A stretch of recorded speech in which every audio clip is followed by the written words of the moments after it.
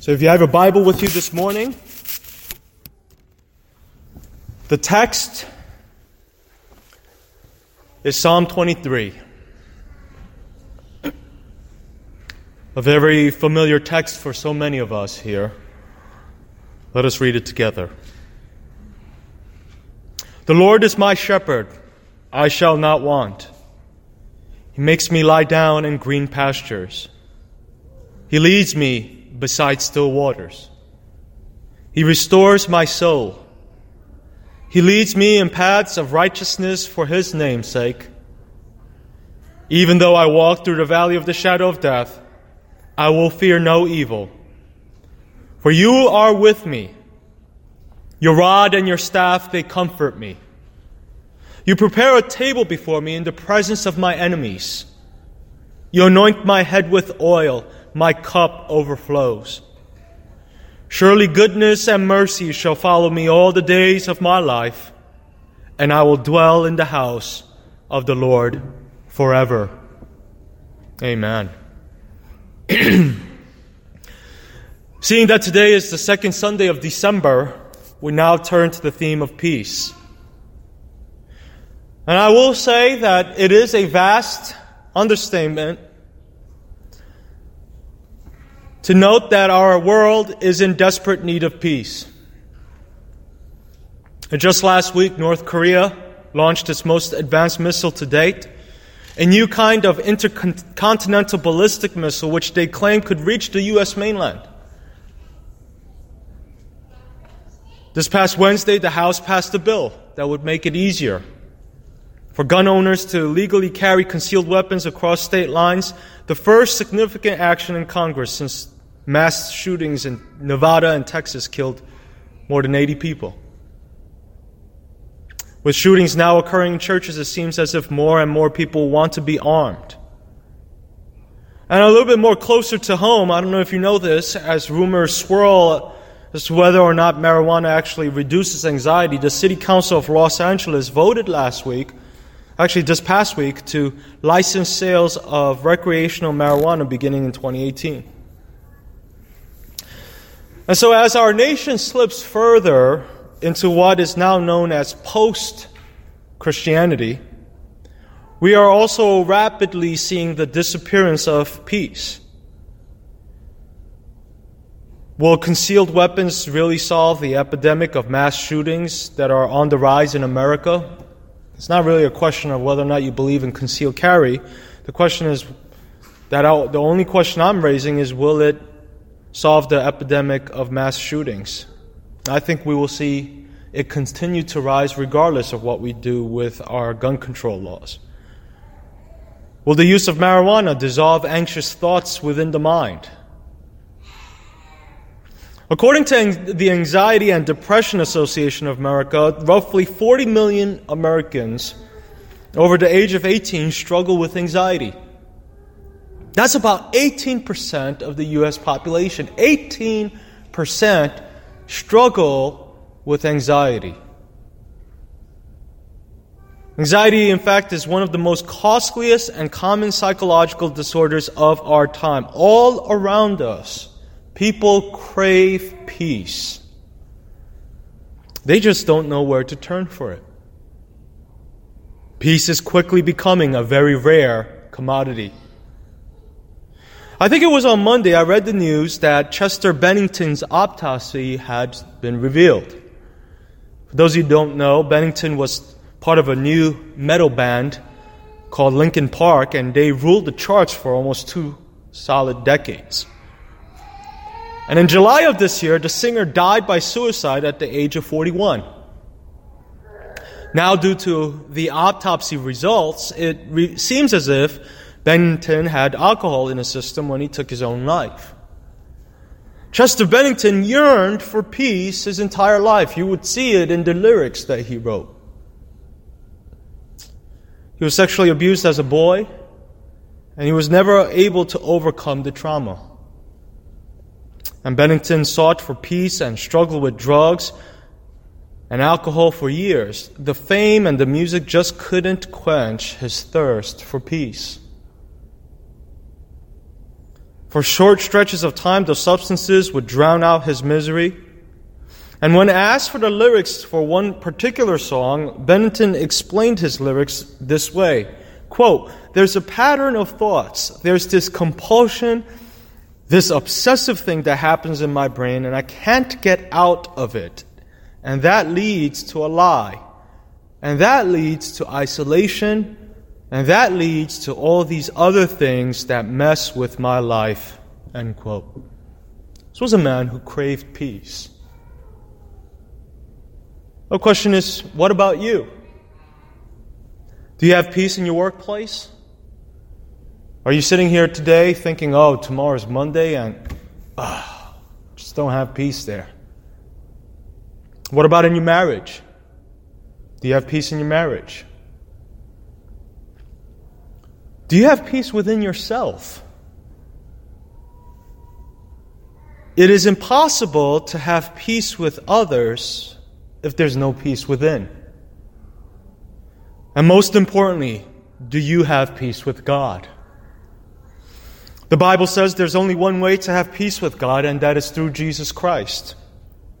Hundreds of years before his birth, the prophet Isaiah identified Jesus as the Prince of Peace. And throughout the centuries, many men and women, both great and small, have found peace through Christ, the healer who brings genuine peace into our hearts. Now, perhaps you've professed Christ, but you still lack peace because you're living in some form of sin. Sin has a tendency to do that, you know. Sin will rob you of your peace. I urge you to forsake sin and turn to Christ. He wants to give rest to your weary soul. There's an old hymn that I used to sing as a kid, and the first two lines went like this. Have you longed for sweet peace and for faith to increase, and have earnestly, fervently prayed, but you cannot have rest or be perfectly blessed until all on the altar is laid. That song is making a point that there is no peace unless one submits every facet of life to the lordship of Christ. You might not be in drugs and alcohol, but until you submit every facet of life to the lordship of Christ, peace will evade you. It must all be laid on the altar. It is not enough to call him your Savior. Christ must be your Lord. Obedience to Christ and the pursuit of righteousness are natural fruits of following Christ. And as we look at this famous text today in Psalm 23, verse 3 states that God will lead us, yes, to peace, but through paths of righteousness. Some of us desire peace, but we don't want anything to do with the path of righteousness. And I'm going to tell you this morning that you will never have peace outside of righteousness. If you've lived apart from God's law, if you've lived in disobedience to God's law for any amount of time, you know the truth of what I'm saying.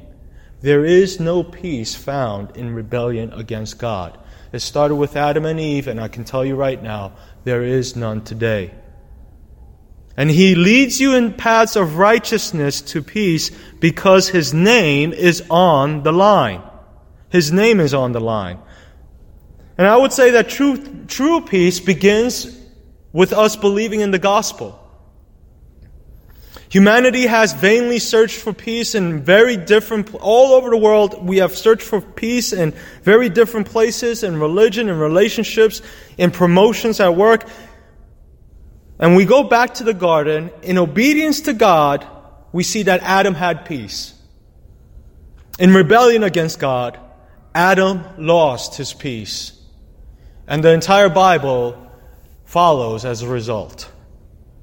The same is true today. So much of social and familial dysfunctions are correctable if people would simply begin living by the power of God's Word. The gospel is the power of God unto salvation, and faith in it is the means by which we attain peace in God. It is peace with God that brings about peace in other areas of life. And until you get into a relationship with God through Jesus Christ, you could pay for the costliest psychotherapy sessions, but peace will always be beyond your grasp. Do you have peace this morning? And although it sounds old for some of you raised in the church, I know of no other answer than this. Peace is found through faith in the gospel of Christ. Now, what is the gospel? Very simple. Number one, it teaches that God is holy, righteous, and just, and that though He loves you, He is a God of perfect justice. Second, we are all sinners in need of a Savior. We sin daily. There is not a day we live that we don't sin. But the Bible tells us that we're born in sin. That through Adam all have sinned.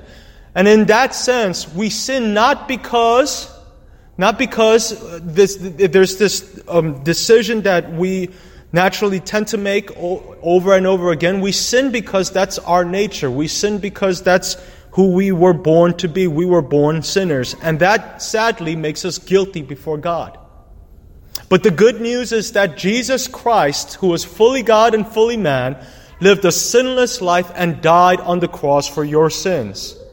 3 days later, He historically resurrected from the grave so that if you would repent of your sins and put your faith in Jesus Christ as your Lord God and Savior, you will have eternal life. That right there is the gospel. And faith in that gospel is the beginning of peace. It is not merely the starting point. It is not merely some sort of end point in terms of eternal destiny. Faith in the gospel is the starting point for your peace on earth. The only way you will attain peace on earth is by first starting with faith in the gospel. Christians all over the world have turned to the 23rd Psalm for comfort and peace. In fact, the chapter's fame single-handedly demonstrates humanity's strong desire for peace. The chapter is actually a hymn, and it evokes strong feelings of peace and tranquility. Many of you have turned to this psalm for peace at various points in your own life. And today's central theological principle is quite straightforward. True peace begins when you make the Lord your shepherd. True peace begins when you make the Lord your shepherd. And maybe you missed this, but this entire chapter hinges on that very first verse. The Lord is my shepherd. If you want your life and you want to live it your own way, then the 23rd Psalm is not for you. You see, unless the Lord is your shepherd, unless you give Him control over your life, the rest of the chapter and its beautiful, peaceful promises are not applicable for you. The author makes it abundantly clear that God as shepherd is the one true guide to peace. Sure, you could do it your own way, but have fun with that. The results would be disastrous.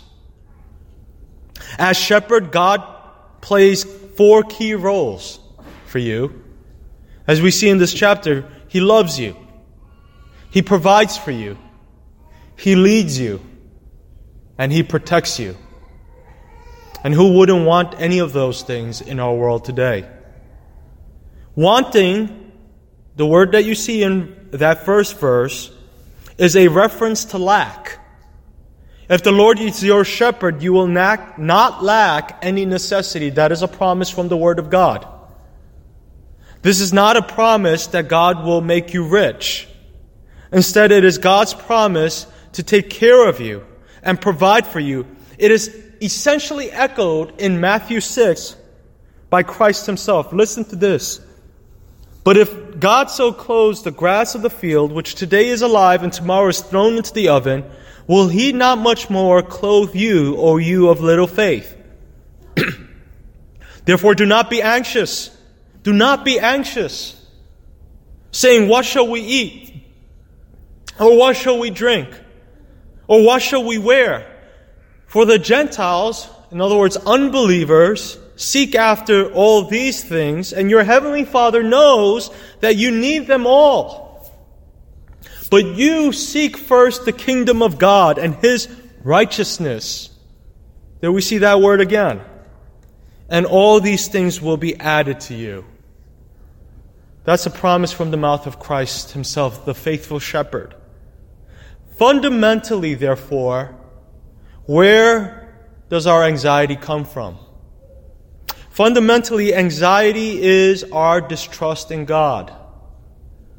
It should trigger something in your mind. Whenever you find yourself being anxious, ask yourself the question, am I trusting in my Savior right now? Because fundamentally, anxiety is our distrust in God.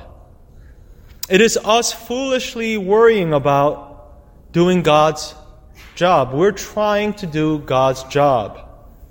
How silly would it be for an 8-year-old child to quit school, pick up a job at, say, Burger King, in order to pay the family's mortgage, meals, and car payments?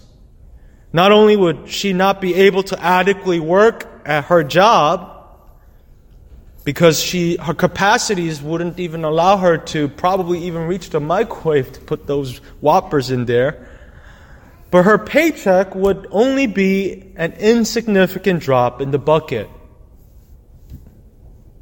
Likewise, in this complexity that we call life, we can't do a single thing really about most of the things that we spend our time worrying about.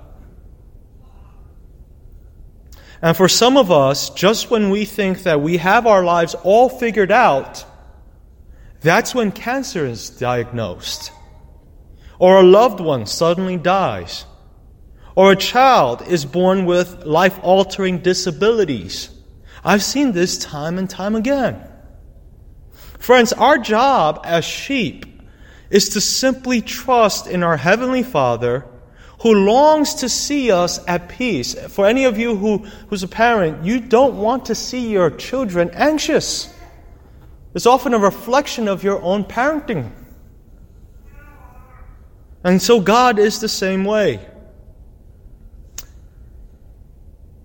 God is the good shepherd. He leads us to peaceful green pastures and still waters. And when we are tired out by the world, verse 3 states that He is the one who restores our souls and restores us to vitality and strength.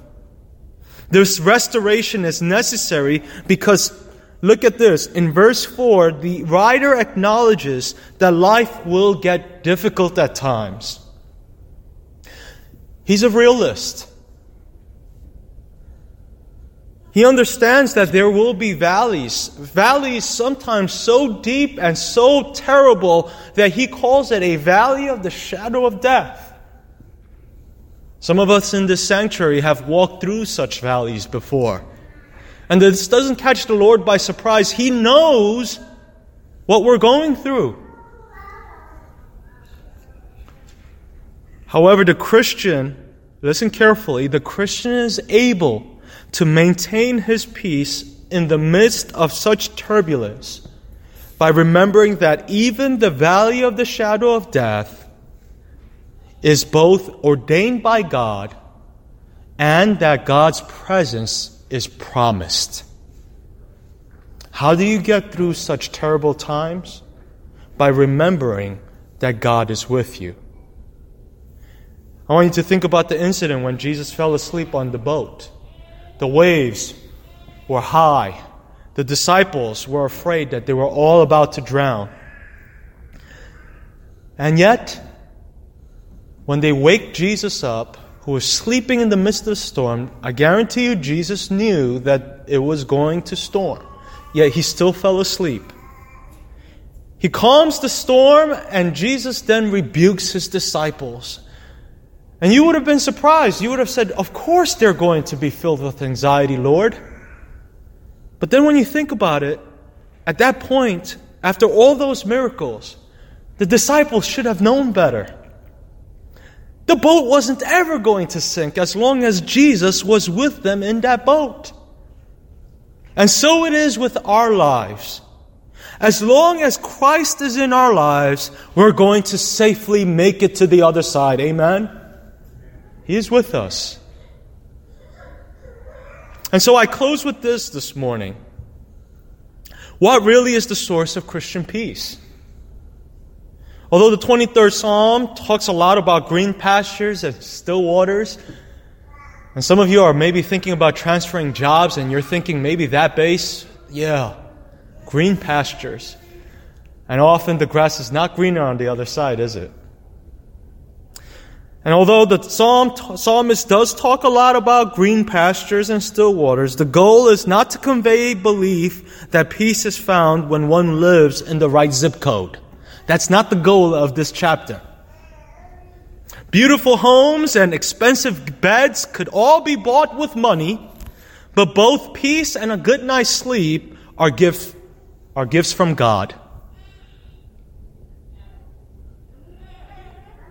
And although the 23rd Psalm talks about an overflowing cup and a feast in the presence of our enemies, its goal is not to convey the belief that peace is found through the abundance of possessions or through the subjugation of one's enemies. Instead, the 23rd Psalm wishes to convey the belief that both through good times and bad, the Christian is able to have rock-solid peace because of his knowledge that God is with him.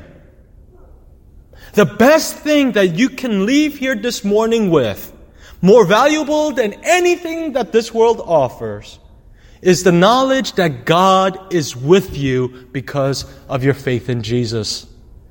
That is precious. In a crazy world searching for peace, you have it.